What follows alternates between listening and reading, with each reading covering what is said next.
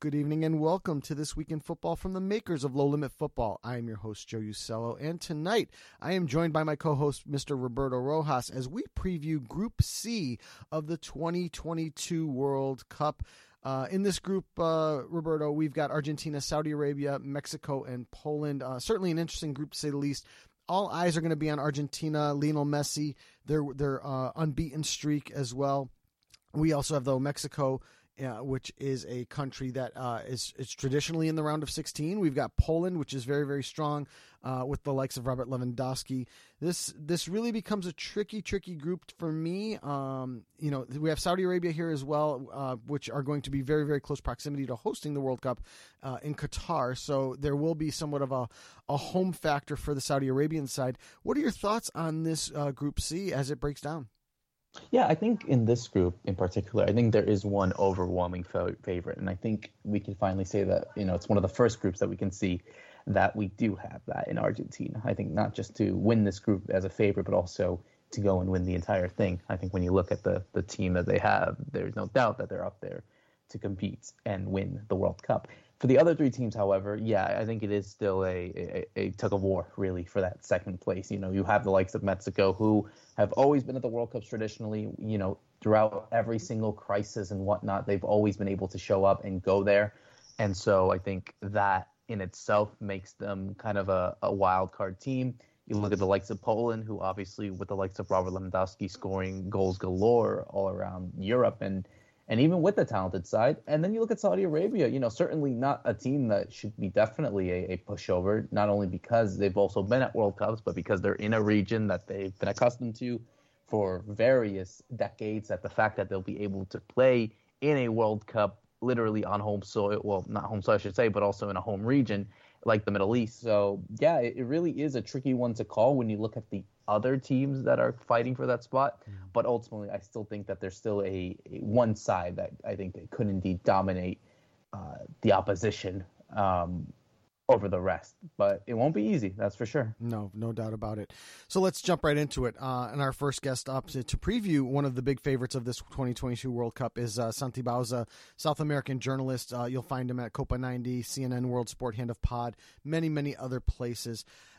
He joined us to break down Argentina, Lionel Messi, and their chances of winning the World Cup. So without further ado, the Santi Bauza interview. Joining us now on This Week in Football to break down Argentina in Group C of the 2022 World Cup, Santi Bauza from Hand of Pod podcast and La Nación Deportes. Santi, welcome back to the show. It's great to have you. I want to start out with your connection, obviously journalist in Argentina. I'd like to know your depth in terms of covering the Argentinian national team moving forward for the World Cup. First of all, hi Joe. Thank you very much for having me in this podcast again.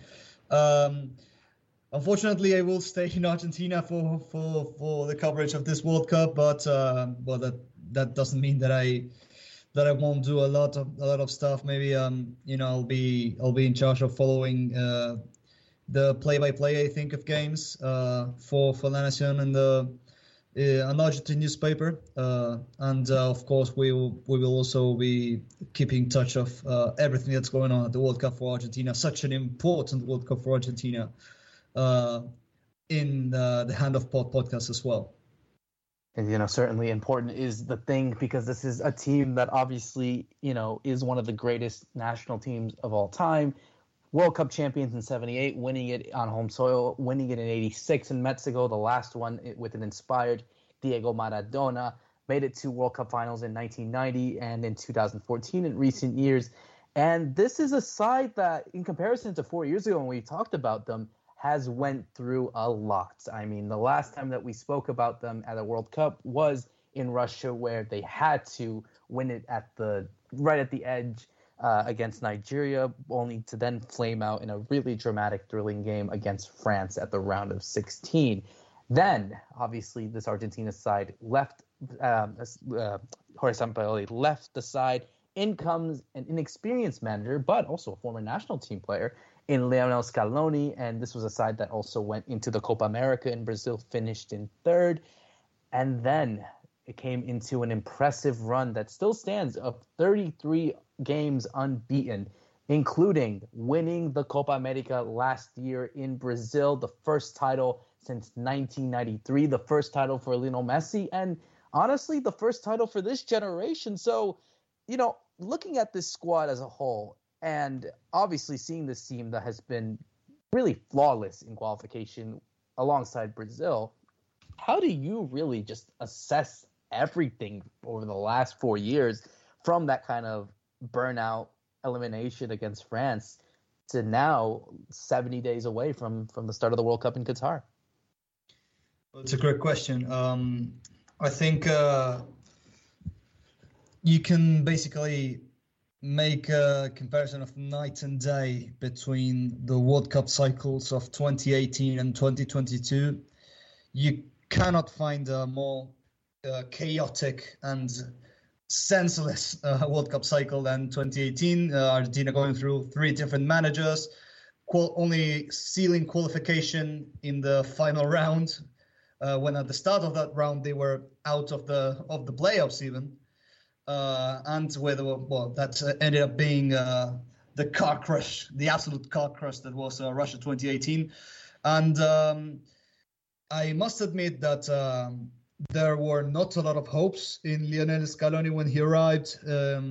Of course, the questioning about his experience in first-team management, which was basically non-existent, and whether such a man would be the right choice to take charge of a national team like Argentina, even when back then someone like Ricardo Gareca was actually out of contract and was waiting for a call, which he never got. But I have to give props to Scaloni in the sense that he is such a great guy to understand the players he has at his disposal and how he can make them buy into what he's selling, basically buy into what he believes and the way he wants to play, and also to try and convince some players who probably could have retired. I think some of them, of course, did after Russia. Maybe there were a couple that were maybe on the balance, and they weren't exactly very popular with Argentina supporters. Like the number one case that I can think of is, of course, Angel Di Maria, who had a very frustrating international career until 2021, and he was convinced by Scaloni to continue to carry on, and he eventually not only won over fans in emphatic fashion with a goal in the final against Brazil, and he's also instilled such good vibes, in the national team, such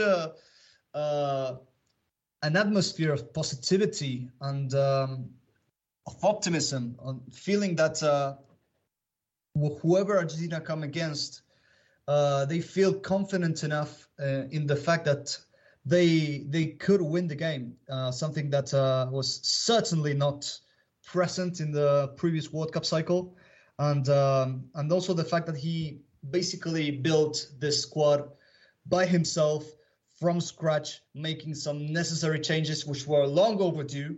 We had to, of course, make that assumption, and I think you could say that he changed some careers as well. I mean, the likes of Rodrigo de Paul really came into his own after he became a regular at the national team. You could say the same about Leandro Paredes and all of that midfield, Lo Celso as well. Cuti Romero. Emiliano Martinez was on an upward trajectory until he landed in Argentina, but his profile raised big time after the Copa America. So these are all kind of players who maybe weren't on the radar of most Argentina fans, but Scaloni really, really believed in them, and he gave them enough trust to be the backbone of this team, and they paid him off in a big way. And I think with that in mind, this is probably one of the World Cups in which the Argentines in general feel the most confident in ages. Well, that brings up a great point because now we get to look at the group itself, is where Argentina is going to start. Having been drawn out of pot 1, according to the March FIFA rankings, they're number 4 in the world.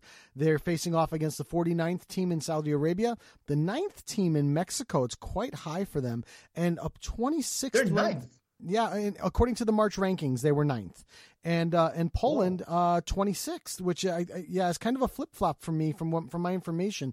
These are all 4 teams that are returning from the 2018 World Cup, and 2 of the teams, in terms of Mexico and Poland, Argentina has previously beaten at the World Cup. So, and Argentina's had success against Saudi Arabia as well. So, for you, Santi, how does this group work out for you, especially with Argentina opening the World Cup group starting on the 22nd against Saudi Arabia? Yeah, I think we have to take into account the fact that, let's be completely honest. Since we got that fabled group of death in 2006, which, by the way, Argentina absolutely bossed, since 2010 onwards, we've had some really, really, really easy groups in the World Cup. You go back to South Africa, we had only, Greece, South Korea, Nigeria, then Nigeria again, Bosnia, who were making their first ever appearance at the World Cup, and Iran. And then in 2018, at least on paper, we had Croatia, Iceland, who were also a debutant, and Nigeria. And the only times in which Argentina have struggled in some of these groups, in the game against Nigeria in 2014 and during the whole of 2018, basically, is because Argentina made it difficult for themselves, I think. But on paper, it feels like Argentina should have no issue at all to go through any of those groups. And I think this is most emphatic in 2022, because even if you, as you said, which genuinely shocked me, Mexico is number 9 in March in the FIFA World Rankings. They're not coming into this World Cup in great terms, are they? No, they're not. Tata Martino is being heavily questioned. Most of the generation of 2006 and 2010 have retired, and out of the players that might be stars for Mexico, one is confirmed that won't be at the World Cup, like Tecatito Corona. Then you've got Raúl Jiménez, who was a machine until he unfortunately suffered a fractured skull, and he hasn't really been the same since. And Chucky Lozano is going through a really, really rough patch in the last few years with injuries and not being very consistent at club level. So, and this is considering the fact that Mexico could probably be the team that makes it the most difficult for us at this World Cup. Then there's Poland, which, they do have a better squad, I think, on paper, but it's really unbalanced. Lewandowski, of course, is the main threat, but he was the main threat in 2018 as well. He came off some incredible seasons for Bayern, just like he's coming right now. And he didn't really have a great showing, and there's also a lot of unrest on the managerial side. I think they changed manager twice in 2022, if I'm not mistaken. And then there's Saudi Arabia, which, let's be honest. If Argentina don't win against Saudi Arabia, have to ask some serious questions about the team. So I don't want to sound very cocky or very arrogant in any way, but we have to be honest with ourselves, and I think that there should be no issue whatsoever for a team that has won that has avoided defeat in the last 33 games, was beaten the European champions so comfortably, for them to win this group. And looking at some of these players, and I think obviously the eyes of the world is going to be on Lionel Messi, and we'll talk about him in a second. But looking at the squad, and you kind of mentioned it, Santi. The likes of Emiliano Martinez in goal.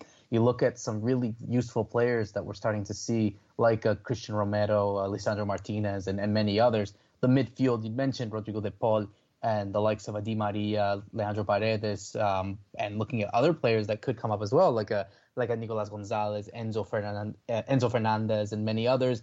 And then the attack with the likes of Lionel Messi there, you still have Lautaro Martinez, you still have Julian Alvarez as well, the new boy from the block as well. So this is a side that is really stacked, and I think it's going to be difficult for Scaloni to have an embarrassment of riches. But, going into that, how do you assess the squad really, and how do you view them being able to really tackle against these sides at the World Cup? And, of course, Lionel Messi. I mean, many people say that this could be his last World Cup. Many people want him to obviously end his so-called international career on a high. So what is really the assessment from an Argentina perspective on Lionel Messi into this World Cup? I think it's not crazy to think that this might be the last World Cup. He will be 39 in 2026 when it comes to North America, and by then I think he surely will be retired by then. I think he's the kind of player who wants to keep playing at an elite level for as long as he can. And once he stops being an elite player, he will bow out. I don't think he will, extend his career for a really, really long period of time or anything like that. But I feel like he has such a complete squad around him. But not only in the sense that these are all really talented players. Actually, if you go back a few years, they really weren't very high profile, or they weren't playing for the biggest teams. That's only happening in the last couple of years, and then in many cases as a result of that triumph in Brazil last year.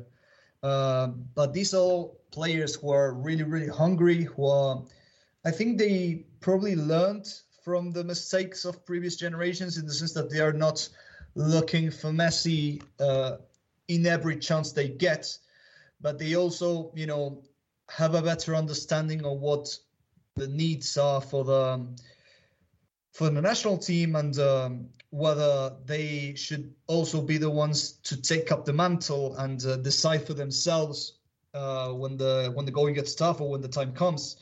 And these are players who, in doing so, they understand a lot better what suits Messi best. But also the fact that these are all players that, even on non-footballing terms, they have developed such a winning mentality and an attitude of standing up against anyone, which is also really, really, really valuable, considering the fact that the previous squads carried a lot of mental baggage, which this new batch of players does not carry at all, and it shows on the pitch. So I think it's a great squad. I think that maybe when you consider on an individual level, you might find that, the 2014 squad or even 2010 are, name by name better. But it feels like this is a really, really cohesive group of players who understand each other and who have shared so much with each other, especially playing a Copa America in a bubble, which I think has, as much as it's been difficult in some senses, it also drew them together a lot of the time. And I think as I said before, it really shows when they step on the pitch and they understand each other so well. Now, Santi, I want to jump into the final part of the interview and look at predictions. I'd like to get your opinion as to how you feel Group C will go down, who will win it. I'd like your opinion on how far you think Argentina will go. And ultimately, if Argentina do win the World Cup in 2022, what will that mean for the people of Argentina? But more so, seeing what the Copa America meant to Lionel Messi for winning that, what would the World Cup mean to him as well? Well, I think I told you this before in some previous episode, but I hate doing predictions. No, but anyway, okay. So I will try. All right. Well, I think in terms of the group, I think I stated my case for Argentina to win it. They really shouldn't be finishing anywhere but first. Either by winning all three games or maybe drawing one of them, if Lewandowski is inspired for Poland, but I still think it should be enough for Argentina to win it. If nothing weird happens, I think. I feel like, given all the turmoil and just the fact that they have a pretty poor squad in comparison to like the last few World Cups, I feel like Mexico will miss out in the first round and Poland will go second. They will finish third though, because I don't see Saudi Arabia winning any game in that group. I'm sorry, that's just how I see it. They don't have a squad that's adequate enough to compete with any of these teams. So it's going to be Argentina first, Poland second, Mexico third, and Saudi Arabia dead last. And in terms of where Argentina might end up, that's going to be a lot difficult to assess because, of course, as we know, the opponents from the round of 16 onwards will come from Group C, of course, or Group D, sorry, of course, which contains France and Denmark as the main candidates to get those first two spots. And either team would be like a real test for Argentina. But I'm not going to say where they will end up, but I think they should have enough to go pretty far in this World Cup. Who knows? And to answer the other question you asked about how important this would be, not just for us but for Messi, I think the Copa America was kind of a relief for him in the sense that it finally came. The time finally came in which Messi stopped owing anyone anything. Not that he did owe anyone anything to anyone in the first place, but he could retire right now, saying that at least he won an international trophy with Argentina, and the trophy that mattered so much because, as you said before, this is the first international trophy for this generation, for millennials and Gen Zers in Argentina. So to go out there and win the World Cup, which he has always said that this is his dream, that he would swap any Ballon d'Ors and any titles that he won with Barcelona to in exchange for a World Cup with Argentina. That this is such an obsession for everyone, for every single person in this country. You wouldn't imagine what it would mean for Messi and for him to. And I think this would happen if he were to bow out of the international game with a World Cup under his shoulder, and for this team to do it in what will also be the last World Cup with 32 teams in it, which I think would also add a little bit of value to whoever wins this edition. It would be massive. There would be, I wouldn't even imagine what would happen on the streets of Argentina if that happened. Never mind on the pitch if it happens. But yeah. You can tell that it's really, really special, and it's something that Argentinians are really obsessed with. And one more question: what would it mean to you personally? Oof. Well, you can imagine that if all of the countries so obsessed with winning the World Cup, I wouldn't say I'm exactly obsessed, but to be honest, I wasn't exactly sad when we lost the final, for example, in 2014. I grew more frustrated in the Copa America finals that came after, but it did feel like last year's final was like a weight off my shoulders and a weight off everyone's shoulders for so many years of hurt, like the English say. But this hasn't undervalued the World Cup in any way at all. But yeah, when I've spoken to people who are older than me, and I've told them about how I felt when we won this Copa America, and they almost were a little bit dismissive at first because they saw Argentina win the whole thing in an emphatic fashion in '86, for example. But then they understand that for my generation, this title last year was really, really special because of what came before, because of all those 28 years of total drought. So if we make it one better and go out there and win the whole thing, this would be a generational thing. It would be like incredible for everyone involved, especially in a country that's going through so much all the time, like Argentina. It would be like a huge cause for celebration from everyone in the country. Santi, I want to thank you for joining us and helping us break down Argentina in Group C heading into the 2022 World Cup. All the best to you and to Argentina, and we look forward to having you back again soon, my friend. Thank you very much. It's always a pleasure to be speaking here. Thank you for the invitation. And special thanks again to Santi Bauza for joining us on the show. Next up, we have Wael Jabir, Middle Eastern football journalist who previously previewed Qatar with us, is now back to preview Saudi Arabia as they head to face Argentina in their opening match for the World Cup. So without further ado, the Wael Jabir interview. And joining us now on This Week in Football to preview Saudi Arabia as they head to Group C of the 2022 World Cup in Qatar, Wael Jabir joining us again, Asian football journalist. Wael, welcome back to the show. We talked about your coverage of Qatari football when we previewed Qatar in Group A.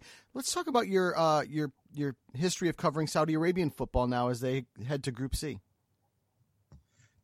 Thank you for having me on the show again. And I guess this time it's a bit more personal. I was actually born and raised in Saudi Arabia, so I've followed Saudi football since my childhood. Probably one of my earliest memories is Saudi Arabia's presence in USA 94 and going to the round of 16 on their debut. So, yeah, this one is a lot closer to home for me. And certainly, I think for them, obviously, it's definitely going to be a homecoming for them, given the fact that they are neighbors over there with Qatar as they head to the World Cup. And I just wanted to go into really this kind of whole journey that they've been to, because obviously they went to the one in 2018. You know, they were in a really difficult group with the likes of Uruguay, the host Russia and Egypt, and they were able to not get out of the group. But fast forward 4 years, they later go and get a really renowned manager from that region and really just, you know, someone with experience in Hervé Renard. So I just want your thoughts and really how have you seen this kind of process over the last 4 years? You know, they ended up winning their group in qualification, defeating the likes of Japan and Australia and going ahead of them. What's different, do you feel, for this Saudi Arabian side now heading into this particular World Cup, which will be held in the Middle East? You're absolutely right. I think this is as close as it gets to a home World Cup for Saudi Arabia without it being at home. Obviously, Saudi Arabia is the only country with land borders to Qatar, so they have the advantage of being the only fan base that can actually drive into the host country. And I think they'll take full advantage of that. I reckon we'll see more Saudi fans than any other nation in Qatar. So that would be a huge boost for them. On the other side of things, obviously the group is a lot more difficult than the one they had in 2018. Yes, they had the host Russia in 2018. Yes, they had Uruguay. But I think when you're facing an Argentina team who are, by many people's thinking, are the favorites to win the World Cup, obviously a team with Leo Messi will always be favorites. A Poland team with Robert Lewandowski, arguably the world's best forward at the moment. Mexico, who are almost like ever present in the round of 16, so they know how to play a World Cup group stage. It is very difficult for Saudi, and I reckon honestly it is more difficult than 2018. Yes, they have more experience in the team now. They have many players, almost half of their starting 11 have played in 2018, but still it's not going to be easy. Now, let's taking a look deeper into Group C, because like you said, this is a very difficult group with Argentina there and Lionel Messi, Poland with Robert Lewandowski, and then like you said, the Mexican side that's always in the round of 16. This Mexican side, however, is a side that many would consider much weaker than in years past. Under Tata Martino, they've had a lot of difficulties getting through qualifying. You know, there were even some questions if they would qualify at one point during this run. So I know this is a very difficult group for Saudi Arabia. It's actually one of the lowest ranked teams in heading to the World Cup. But are there things that you would look for in this group that you'd consider a success for Saudi Arabia as they come through the World Cup? Yeah, I think one positive Saudi Arabia can think of is that they're going to play Argentina first, so they'll get that out of the way, whether that's a positive or a negative. If we go back all the way to 2002, obviously a different time, but they did start their group with facing Germany. That ended up with that famous 8-0 thrashing. Things didn't go well in 2002, but now this is a different side, even compared to 2018. Yes, as I mentioned, half of the starting 11 is probably the same, but not many teams can actually say they've changed their manager. They've changed a lot of players. Actually, a lot of players from 2018 have retired. So there is, in my opinion, there is a nice mix of experience and youth within this team. And in Hervé Renard, they have a coach who's won the African Cup of Nations twice with two different countries, the only man to do so. And in one of the two cases, it was actually with an unfancied side in Zambia. So he knows how to punch above his weight with teams, and I think that would be a strength for them. In the qualifiers as well, you could argue that they were not favored to top the group, but they qualified ahead of Japan and Australia, and comfortably as well. They qualified, I think, with a couple of games to go. So a lot of positives, a lot of talent as well within that team, and I reckon, if they avoid a heavy defeat against Argentina, they can take momentum from there and hope to get a couple of results in the second and third games. So obviously now looking at some of the players that Saudi Arabia have at their disposal, obviously, you could look at some of the names that they have, and Salah Al-Shehri, who was the top goal scorer for Saudi Arabia in the qualifications. You have the likes of Salim Al-Dazari as well, the really experienced midfielder, and a lot of others. So I just want your thoughts, Wael, on if Saudi Arabia is definitely going to have a successful World Cup, who will be the players that will definitely need to stand out for them to do that? Yeah, those are actually very interesting names that you threw in there, because actually both of them, Saleh Al-Shehri, the young forward, and Salim Al-Dosari, who's obviously the star player for Saudi Arabia, both of them are nurturing injuries. Salim Al-Dosari is actually injured at the moment. He's not playing for his club side, and he's in a race against time to be fit for the World Cup. Whereas Saleh Al-Shehri has just recovered from a long-term injury, and he's just returned to Al Hilal. Both of them, of course, Al Hilal players. So a lot of challenges with that at the moment. However, even in Saleh Al-Shehri's absence, they do have Firas Al-Braikan, another young forward who's more than capable of stepping in. He stepped in whenever Saleh Al-Shehri was not there, and he scored a couple of goals in the qualifiers. So I think in that regard, they do have an alternative. But with Salim Al-Dosari, he's the guy who scored their winning goal against Egypt in 2018. And that was obviously their first win since US 94, the first win in a World Cup since US 94. And he remains to be the star player. He's led his club side, Al Hilal, to win the AFC Champions League twice, 2019 and 2021. So he's one of the biggest names in Asian football. And at the age of 31, he will be looking to what will most likely be his last World Cup, at least his last at the peak of his level. And I think those will be key players. Key players elsewhere, you're probably looking at Yasser Al-Shahrani, who's been ever present at left back for the past maybe 5-6 years for Saudi Arabia. Again, another Al Hilal player. And you can see a pattern there that with Al Hilal, who are the record Asian champions at club level, 4-time AFC Champions League winners, arguably one of the, if not the best team in the history of Asian club football. They form the core of that team. So I think a lot will rely on Al Hilal players' chemistry, their ability to step up and be on top form going into the World Cup. Now, I want to get into prediction time here for the Saudi Arabian national team as they head to Group C. Looking at the group, it is a very difficult group. Also, Roberto and I did some quick little digging and research, and Saudi Arabia is only one of two teams that are totally domestically based, the other being Qatar in this instance. So my question to you is, what is your prediction for Saudi Arabia? And, if they meet or exceed your expectations as to what you think they'll do in this World Cup, what would that mean for Saudi Arabia in terms of taking the next steps into becoming a bit more of a football power in the world?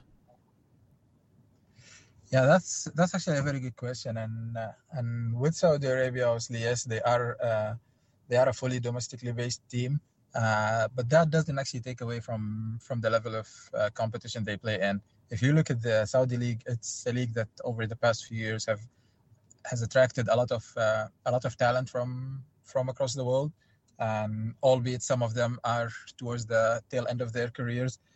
But still, I think Saudi players have been able to compete against high-quality players week in, week out, and that will help them, again, competing in the Champions League as well.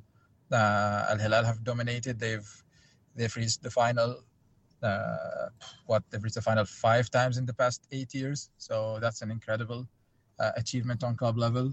So I don't think that part will take away much from Saudi. However, if we're talking predictions, I think the one area where I'm a bit concerned for them is that they're not exactly a defensively oriented team, and neither is Hervé Renard.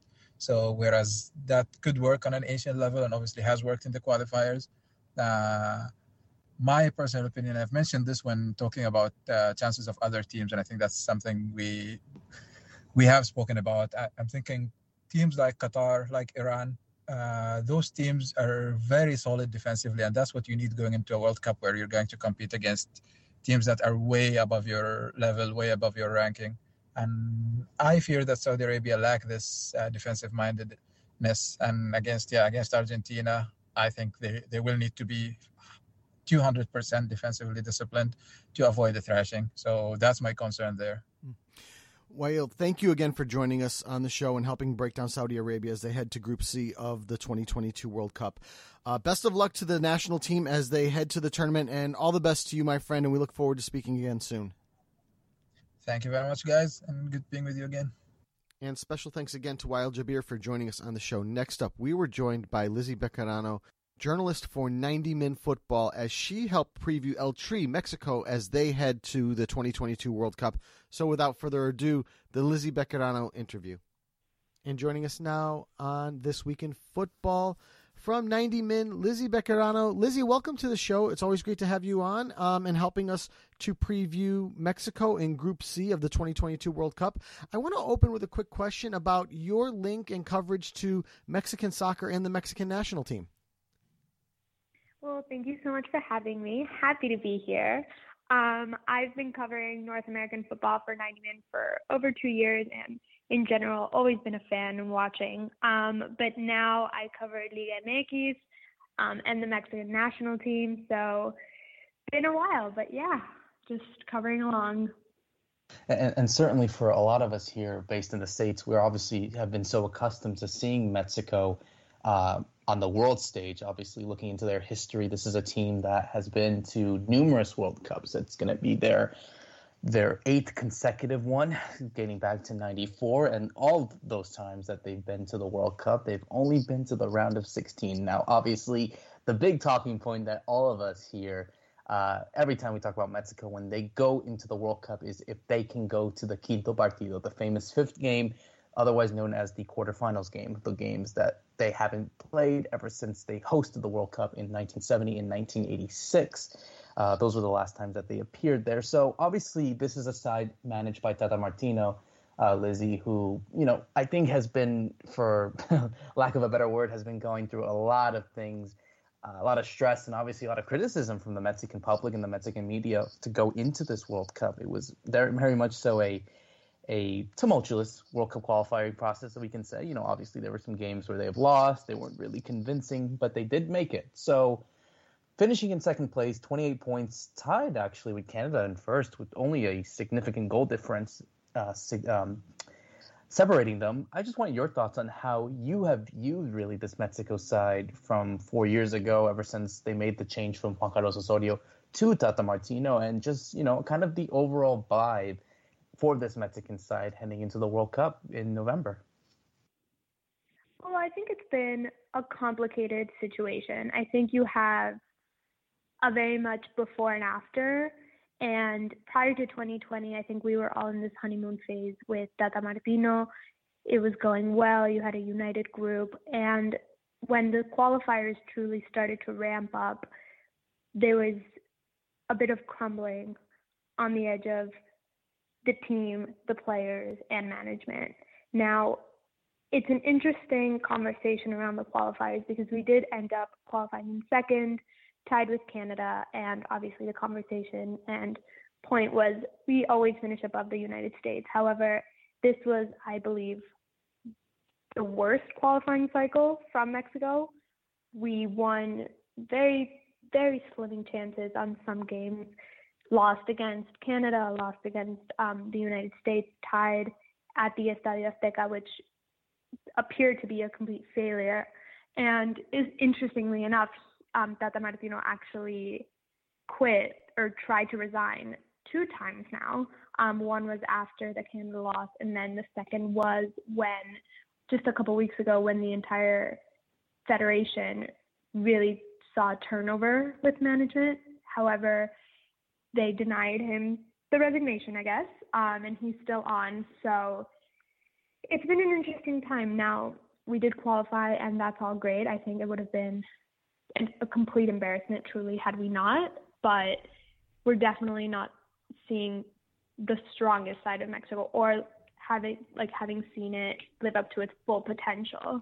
I truly think it could be done better, but you always see the team bringing everything to life during the tournament. So I think that's where we're going to go. However, the quinto partido, I try to be realistic. I don't think it's going to happen for us this year, but one can hope. Well, Lizzie, I'd like to jump in because I'd like to look at the group right now. Obviously, we're talking about Group C in this World Cup, a Group C that's led by a very strong Argentina side that, correct me if I'm wrong, I think they're 33 with 33 matches in a row without a loss. They're on an incredible run. Lionel Messi is rejuvenated with his Copa America win last year, and but Mexico comes into a group here. Sometimes you get groups where teams are not familiar with each other. This is not the case for Mexico. Mexico has faced Poland 8 times over the years. They've faced Saudi Arabia, I believe, 5 times, and they have faced this Argentina side most recently in 2010. So for me, I think the familiarity adds a little something to Mexico's ability to manage the group. And again, we're talking about a Mexico that is, I would say, by most accounts, not the strongest Mexican side they've ever sent to the World Cup. But death taxes, and they make it to the round of 16 seems like always a guarantee. So, what are your thoughts on Mexico in this particular group, especially with opponents that they have some familiarity against? So truly, I think it comes down to our first game against Poland. I think if we get out of the gate strong, we earn a win there. I think there are high possibilities of getting out in second place and reaching France, which is a whole different conversation. But yeah, it comes down to that first game. I think as Mexicans would see it, it's a win against Poland, a win against Saudi Arabia, and a tie against Argentina would get us where we need to be. But Mexico is a very emotional team. If we lose against Poland that first game, I truly see it going downhill. We can win against Saudi Arabia. We can lose against Argentina. So it really, really comes down to that first one. But we have seen Mexico be great. No one went into the game against Germany thinking we were going to win 1-0, and we did. So we've seen miracles by the Mexican team. We've seen them complete unimaginable things with La Camisa Verde, that green jersey. So things can happen. They may be great. However, being realistic, I think if they win against Poland, they'll come out second, round of 16, face France, and then have a respectable journey there. However, if they do lose against France and come out of that group stage, no one will complain. I think losing against France is respectable. Miracles can happen, but I think at the moment, given the group that we were dealt, coming out in second would be the best bet.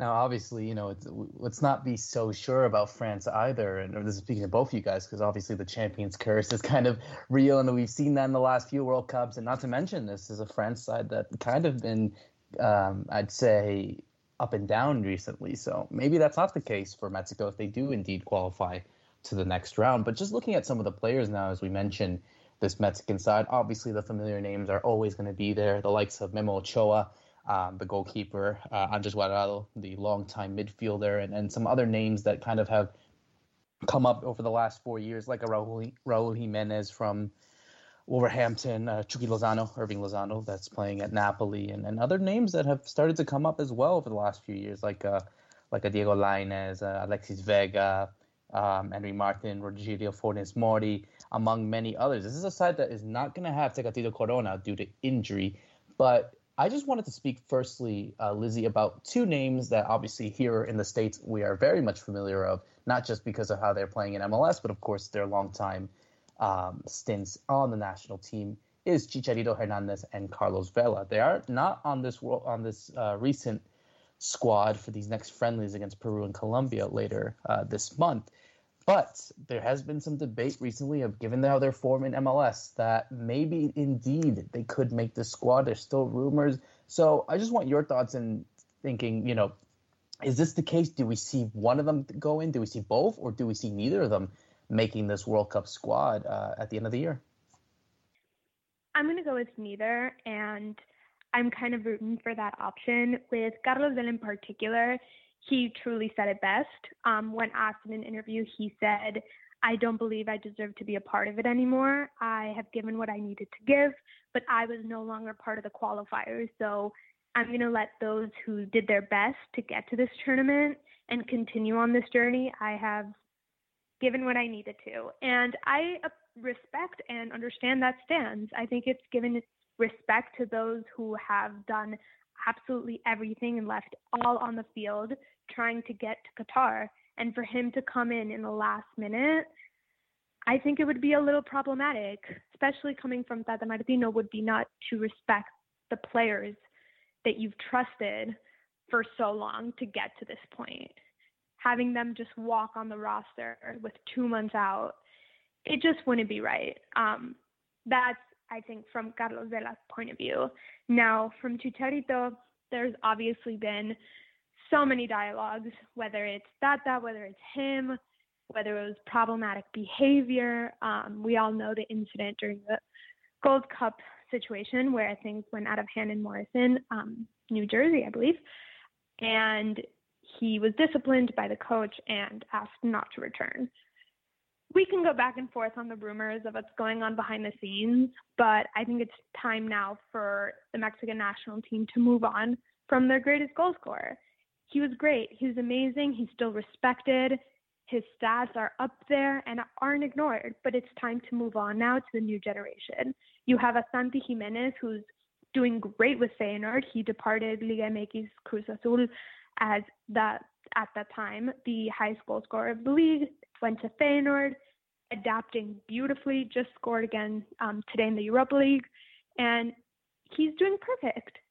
Give him a chance. You have Chucky. You have so many players now on the attack who are doing good in their own leagues and gaining rhythm and have been a part of that qualifying cycle and been a part of this team. Why wouldn't Chicharito now come in as, I deserve to be here because of my history? Certainly. Again, amazing history. We're so thankful. But let's look now to the new generation and start building from there. Certainly, you would say that, of course, given the fact that, yeah, they do have to indeed move on. And you look at these new names, like you had mentioned, like a Santi Jimenez, like a Chucky Lozano and many others. I wanted to lean towards that because, if it's not going to be from the leading goal scorers in Chicharito Hernandez, where do you think these goals are going to come from? And also just more of a general question, obviously you covering Liga MX and, of course, this national team.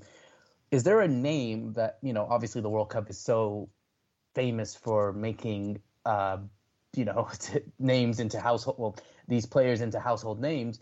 Who's a player that you think on this Mexico side has the potential to indeed be, I'm not saying maybe a star, but definitely can definitely break through and get into a European side in the next few years? That's an interesting question. I think there's a lot of talent in several positions, but I wouldn't just necessarily go for Santi Jimenez or Alexis Vega. I also would like to look at Edson Alvarez in the midfield. He's doing wonderful things with Ajax. It was obviously highly heard that Chelsea wanted him. He's now scoring in the Champions League. He's a figure to watch. I think he can do it all. He can defend and he can attack. So personally, I would love to see him thrive. You have a set piece and he'll come up and head the ball in. Amazing goal there. And you only need a 1-0 to win a game. But he personally is a figure I would like to see thrive. Alexis Vega too. I think he might surprise people. I think it's been long due for his trip over to Europe because of the market. Transfer things, Chivas de Guadalajara has complicated a few situations, but I think he's on the verge now of being a great player. Mexico has talent. The team is united and they have the possibility to do great things. But I think, I don't know, maybe they get into the world stage and just like Memo Ochoa, turn everything on that they need to and shine. They're certainly capable of doing that, and we've seen it many, many years over and over again. Lizzie, I want to jump in and get to the prediction part of the interview. So, looking at the group, like we said, Group C, Argentina is going to be a challenge. That opening match against Poland is going to be very, very key for them. What are your thoughts on how Mexico do in this World Cup? And do they make it into the knockout stages? And how far do they go, in your opinion? Ooh, I always hate these questions because I don't know whether to go heart or complete logic here. Do both. But I'm going to go with they do make it out of the group stage. They beat Poland 1-0. They lose to Argentina, beat Saudi Arabia, then face France and respectfully bow out there. And with that, claps all around for me. So, all right. So with that in mind, let's say they do make the run. They upset France. They make it all the way and win this World Cup. What would winning the World Cup for Mexico mean to, Mexican fans and to you personally? What would that mean to you? Wow. I think, honestly, it's unimaginable. The Mexican stands, I think, because of so much time and because of where we've been in the World Cup, has hardened and been very critical of the team. I think personally, as a nation, we deserve it. I have never come across more passionate fans, and it's been said, it's been studied, there's numerical evidence that proves the impact that the Mexican national team fans have in every single World Cup. They all show up, they're all united, dressed together. I can't even imagine the chaos that would ensure in each and every stadium or each and every street in Qatar should the Mexican national team win. Personally, I'm reserving that hope for 2026 to see Mexico win at El Azteca and then the final, wherever that may be in the United States. But it would just truly be unimaginable. I think figures like Memo Ochoa deserve a win with the national team, dedicated so much of his career to that. Would be his 5th World Cup now. I just can't even put it into words. I've never thought about it. Yeah, it certainly catches up to you. So, but it would be an amazing accomplishment, to say the least. And even though it would be an amazing accomplishment, it is something that I don't want to say is expected, but you wouldn't count Mexico out of it, because when the World Cup comes around, this is a team that always, in a country, in a nation that always seems to, like you said, show up for it. And I don't see any difference here. And I think that they will end up showing up for this tournament. And you never know. I mean, we may be calling it a surprise right now, but this team might become stronger as we get closer to the tournament, and it might not be such a surprise. So, Lizzie, thank you so much for joining us to help us break down Mexico and the national team in Group C. All the best to you, and we look forward to speaking with you again soon. Thank you so much for having me. And special thanks again to Lizzie Beccardano for joining us on the show. Last but not least, we were joined by our good friend Matt Santangelo from State of Play podcast to preview Poland as they head to face Mexico in that opening match of the 2022 World Cup. So without further ado, the Matt Santangelo interview. And joining us now on This Week in Football to preview Poland as they enter Group C of the 2022 World Cup, we have Matt Santangelo from the State of Play podcast and Football Italia who's joining us. Matt, welcome back to the show. It's always a pleasure to have you on, my man. And I know we asked this question 4 years ago, but I want to ask it again for those that are new to the show and new to this format of the previews. What are your ties to the Polish national team, since we know you as a Milanista, as a guy that covers the Serie A? How about Poland, man? Well, first off, it's always a pleasure to be on with you guys. Can't believe it's been 4 years since the last time we chatted about Poland. But as far as I guess where my Polish heritage comes from, you could look at my surname and you think, it's Italian, and it is, right? I'm Sicilian, but actually on my mother's side is where all my Polish comes from. I'm predominantly Polish. So as you mentioned, Joe, despite my allegiance being to Milan and my coverage of Serie A being quite extensive, I always try and see what's happening in the world of Polish football.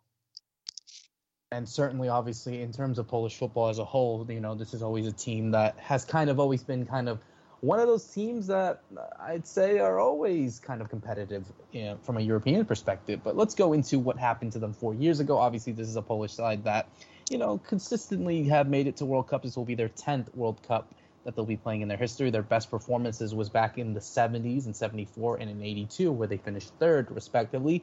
And now heading into 2022, what we saw 4 years ago as well, and I can remember this chat as well, this was a Polish side that had a lot of expectation and was indeed actually in the top seed in their group with Colombia, Japan, and Senegal, but they fell flat on their face, finishing last with only 1 win and 2 losses to their name. Fast forward to the Euros, where they also had high hopes in competing and doing well in the competition, also falling flat on their face in the group stages. So, Matt, I just want your thoughts on just really how have you assessed this Polish side over the last 4 years, playing in the World Cup, the Euros, the friendlies, the Nations League, all of that, and just how they got here and kind of the mood really for this Polish side before the start of the World Cup. I think it's interesting, right? Because I think if you flash back to 2016 Euro, right, where they made a pretty decent run, right? Though they were drawn in the same group with Germany. I think they drew that game in the group. They made it to the quarterfinals. They took it to penalties against Portugal, and they really got there on the backbone of their defense. Of course, everyone's going to look to Lewandowski. Everyone's going to look to see what he's able to provide, being the fact that he is the most capped player in international history and has the most goals. And he's this sort of storied player, right? And he's one of the best we've seen in recent years at his position. So I think that people looked to that moment and thought that this was going to be the beginning of something new, something fresh. There was a lot of young players coming through the pipeline, a lot of good young goalkeepers. Of course, we're starting to see now with Slonina, going to Chelsea. We still see Wojciech Szczesny. We still see Skorupski, and Dragowski. So guys that have the capability to be in the goalkeeper position. And I think the expectation was top to bottom that there was a lot of young players that were going to come along, and maybe around the last Euro and now World Cup, they'd be ready, a little bit more established, a little bit more seasoned. And I think that's kind of the expectation coming into this World Cup, right? I think you mentioned it, Roberto. The World Cup previously was they had high hopes. They were top. They had a lot of quality, but they came up against a good Senegal side, a good Colombia side, the team that's been there and has made deep runs before. So I think it was one of those instances where Poland is still trying to see what they have in terms of their players. A lot of young players that have some talent, but I've noticed a trend in recent years where a lot of these players haven't quite filled out to their potential. And what I mean by that is, you look at guys that are playing in the Premier League consistently, Bielik, Jan Bednarek, just to name a few players that are established as far as what the Premier League is concerned, but can they make that next climb internationally? It's a different animal, right? There's some players that do well at the club level, And then there's players that are just fit for the international stage. I know Lucas Podolski and Miroslav Klose, those two, they're not Klose. I mean, he was great for Bayern Munich too. But Lucas Podolski is just a player that, never was able to quite do it, when it came for him at the club level. When it came to Germany, he was always ready, always firing. So I think what the hope is for Poland heading into this World Cup is that guys like Piotr Zielinski, Nikola Zalewski, some of these younger players that we're starting to see regularly in Serie A and abroad really take that next leap and be able to compete at a higher level. Now, Matt, I want to jump in because I want to look at this group that they're in, Group C. And I want to kind of look back a little bit going from the how they got their portion of this to the group stage because their path to this World Cup was clouded, I would say. They were going to face Russia, but given the war in Ukraine and their expulsion from qualifying or from this World Cup, they had the path right to Sweden, which they obviously dispatched of 2-0, qualifying for here. But then you go, and so you wonder about their competitive matches leading into this World Cup because they don't get that extra match. But now they move into a group that has other opponents in it that they're really familiar with. I mean, they have faced Mexico 8 times. They have faced I want to say Argentina 11 times. They've even faced Saudi Arabia 4 times, including as recent as 2006. So there is familiarity for this Polish national team side. Looking with that, especially with how they got to this point, what do you think of their preparations for Group C, and how do you think this group pans out for them? I think this is a very tricky group. And I think, look, you look at certain competitions, you look at, we all talk about how the groups and the draws shape out in the Champions League and the Europa League, some more favorable than others, the group of deaths. I think when it comes to the World Cup and the timing of everything, given the fact that it's in the middle of the season, given the fact that a lot of these players are already having to play a bunch of games for their respective club side, and then having to quickly pivot to an international stage in a unfamiliar territory for a year, and then have to kind of put their mind back to the club level. I think it's very hard to project where Poland are going to be. Now, you mentioned it, right? Their road to the World Cup was a little bit clouded. It wasn't as smooth as maybe the previous one, where as you mentioned, they were a top seed. But I think if you look at their overall shape of the fixtures that they're going to have in their group, I think the key game without question is going to be the one to start against Mexico. I think if you can get off on a good foot there, then you play it a little bit differently against an Argentina, where maybe you try and be a little bit more structured, take less risks, hold on to the ball, and see if you could see out a draw. And now all of a sudden you're in a pretty good spot to advance to the round of 16. But I think again, the way Poland has approached some of these World Cup fixtures, it's really hard to project what type of Poland you're going to get. I think, Lewandowski, he's going to show up, but can he get the service in? Can he get the supporting cast? I think it's always really come down to what the others around Lewandowski can provide him, right? Because I think he's the type of player that can score the goals. He can carry a team. We've seen it throughout World Cup qualifying. We've seen it throughout Euro qualifying for years and years and years. But can Zielinski step up? Can the defense step up? Can that midfield with Krakowiak and Moder and some of these other young players, can they rise to the occasion? Can they give Lewandowski that sort of support that he truly needs, that Poland needs to make some sort of decent push here? And I think Mexico already present them a difficult task to start, a team that's been in the competition, that are a regular fixture, and they know what it takes to stymie some good teams. So I think it's going to be very interesting for Poland coming into this tournament. And when you look at in the build up to the first couple games, guys, I mean, even today, at the time of recording here, they lost 2-0 to Netherlands. That Netherlands is a good team. That's a good measuring stick of where they stack up amongst some of the better sides in world football. And 2-0, it's not a good look. So I guess it remains to be seen what type of Poland we're going to get here come World Cup time.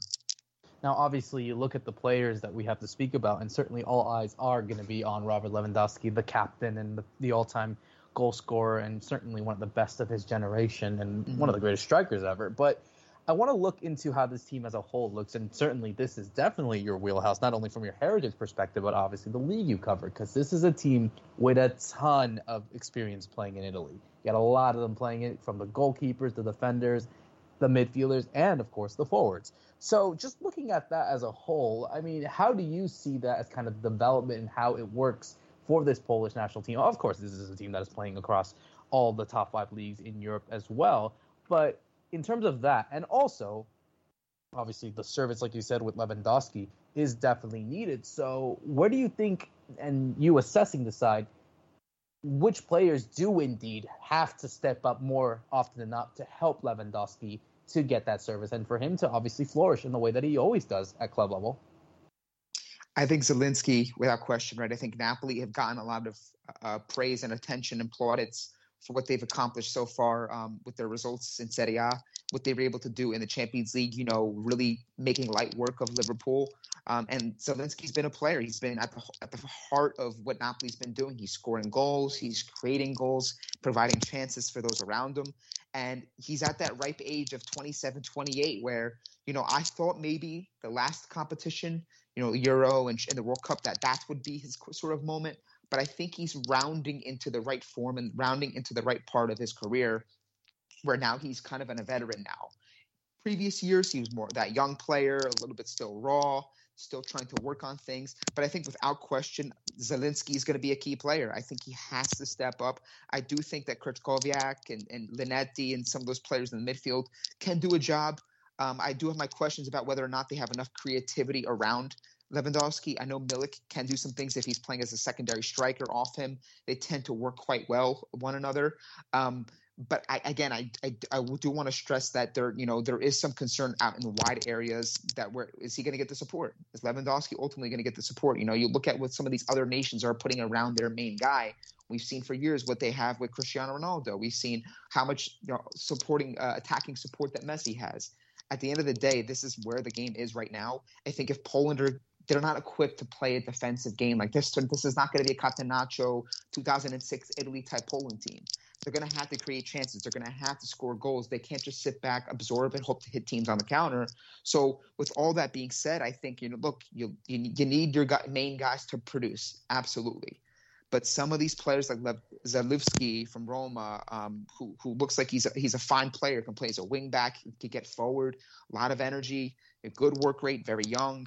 Zurkowski in the midfield, if he does get the call up, there's a lot of players that, with these UEFA Nations Leagues game guys, that they're getting some burn to see what type of,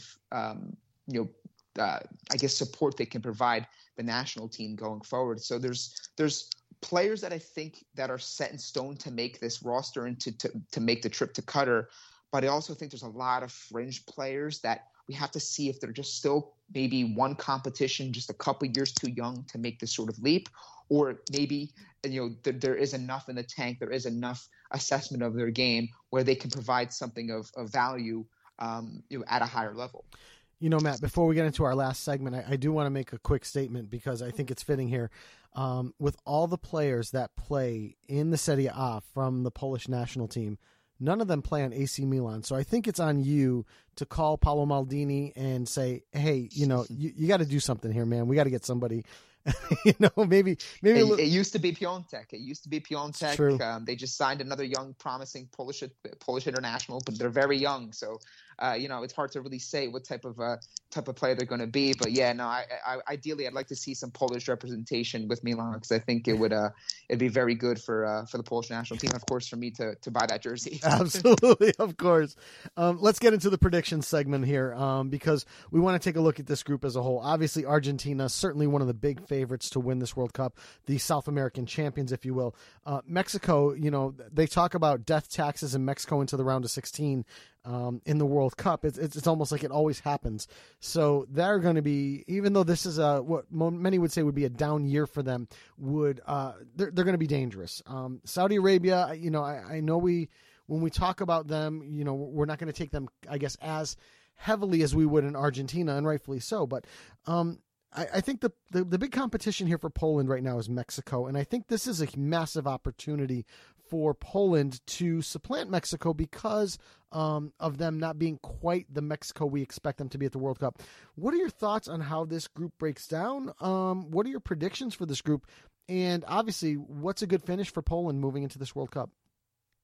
I think that the minimum, given the fact that you have a player like a generational player like Lewandowski, given the fact that we've had so much success with them, throughout competition, qualifying, all those sorts of things.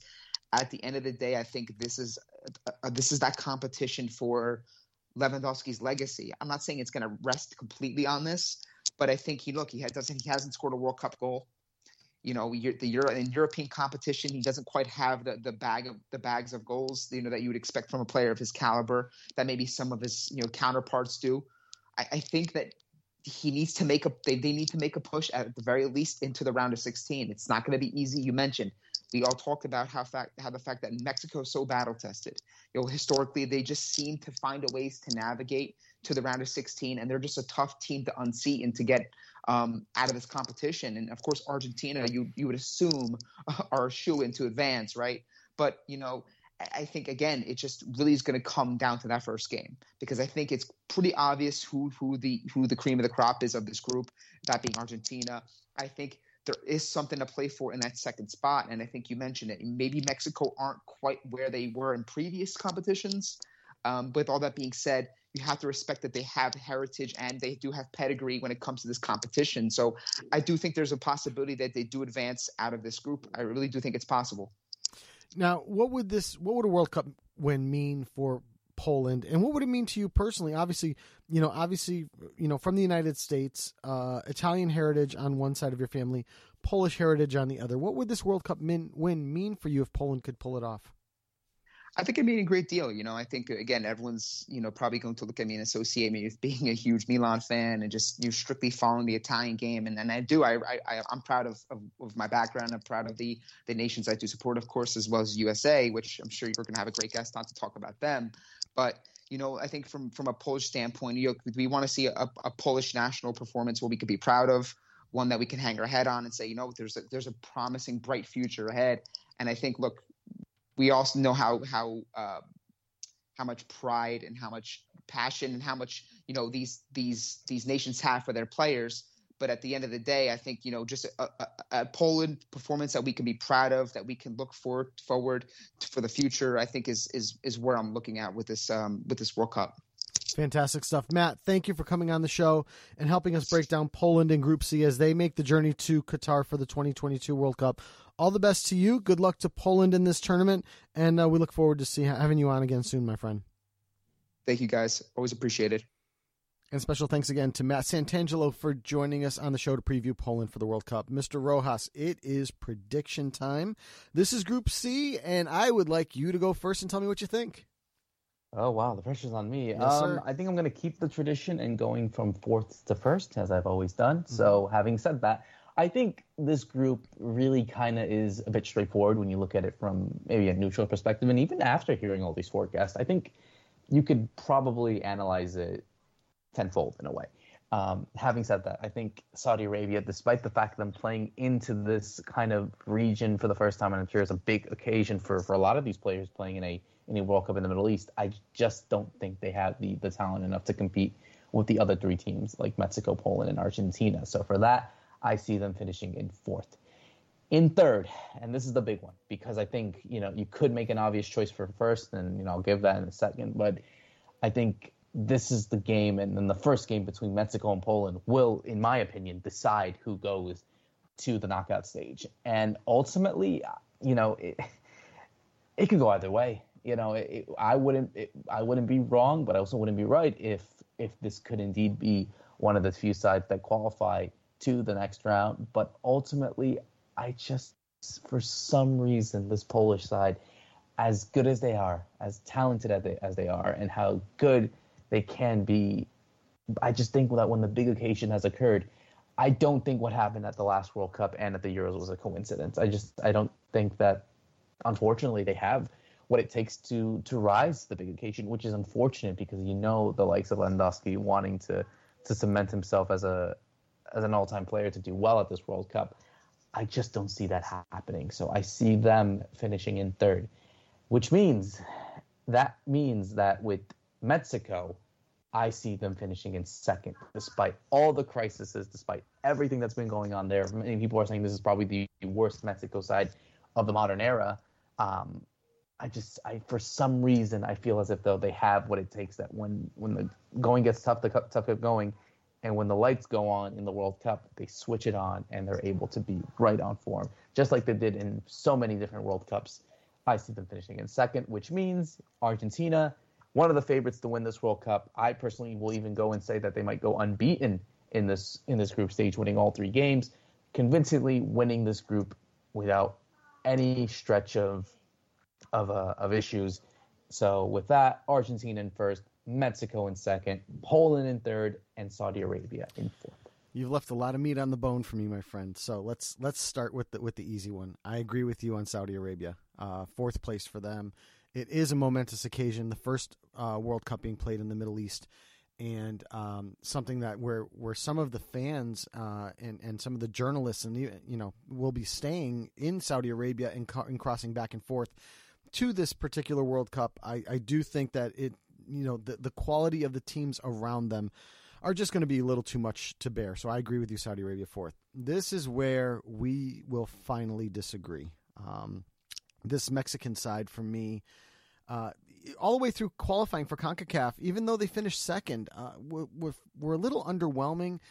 Tata Martino was in danger of losing his job multiple times. He's released his preliminary squad, and players like Tecatito Corona are on this side. They're chosen, but Corona broke his leg, and there are doubts that he could even be, running around when the World Cup comes around. I think Tata might be at his point where he's just basically lost the plot a little bit leading into this World Cup. I think the team shows it, and I think there's, you've seen it in many, many club sides where teams stop playing for their manager. I really feel like that's something that's happening here. And I know that this is a World Cup and teams usually rise to the occasion and players rise to the occasion. I feel like this is going to be too much. So for me, I'm going to go Mexico in 3rd place. Poland, I do agree with you. This is a team that is extremely talented and extremely underwhelming when the pressure is on. I do think, though, that this, not that necessarily this time that they're going to rise to the occasion. I almost feel like this is a situation where Mexico will fall to the occasion and Poland will be the beneficiaries of that fall. So because of that, I'm going to go with Poland second out of this group and advancing to the knockout stages. And then I agree with you. Argentina will take this group at the top. You said you think they might be able to win all 3. I'm going to predict that they will win all 3. My brave prediction would be that they actually don't concede a goal in this group. I think that they are talented enough to do that. I'm going to go out on that limb. I do think they do win all 3 matches, but I do think that they could actually go through without conceding. And there might be a 1-0. There might be a jittery 1-0 against Poland or something like that. But I do think that they will definitely dominate this group. I think they're going to be one of the favorites to win this World Cup. I know you and I are going to make our final predictions for champion as we get closer to the tournament. But I think for this particular group, I'm going to go with Saudi Arabia 4th, Mexico 3rd, Poland 2nd, and a unbeaten Argentina side 1st in this group. So special thanks to all our guests for joining us. Santi Bauza, Wael Jabir, Lizzie Beccarano, and Matt Santangelo for helping break down Argentina, Saudi Arabia, Mexico, and Poland. And for my co-host, Mr. Roberto Rojas, I am Joe Usello. Thanks for listening, and good night.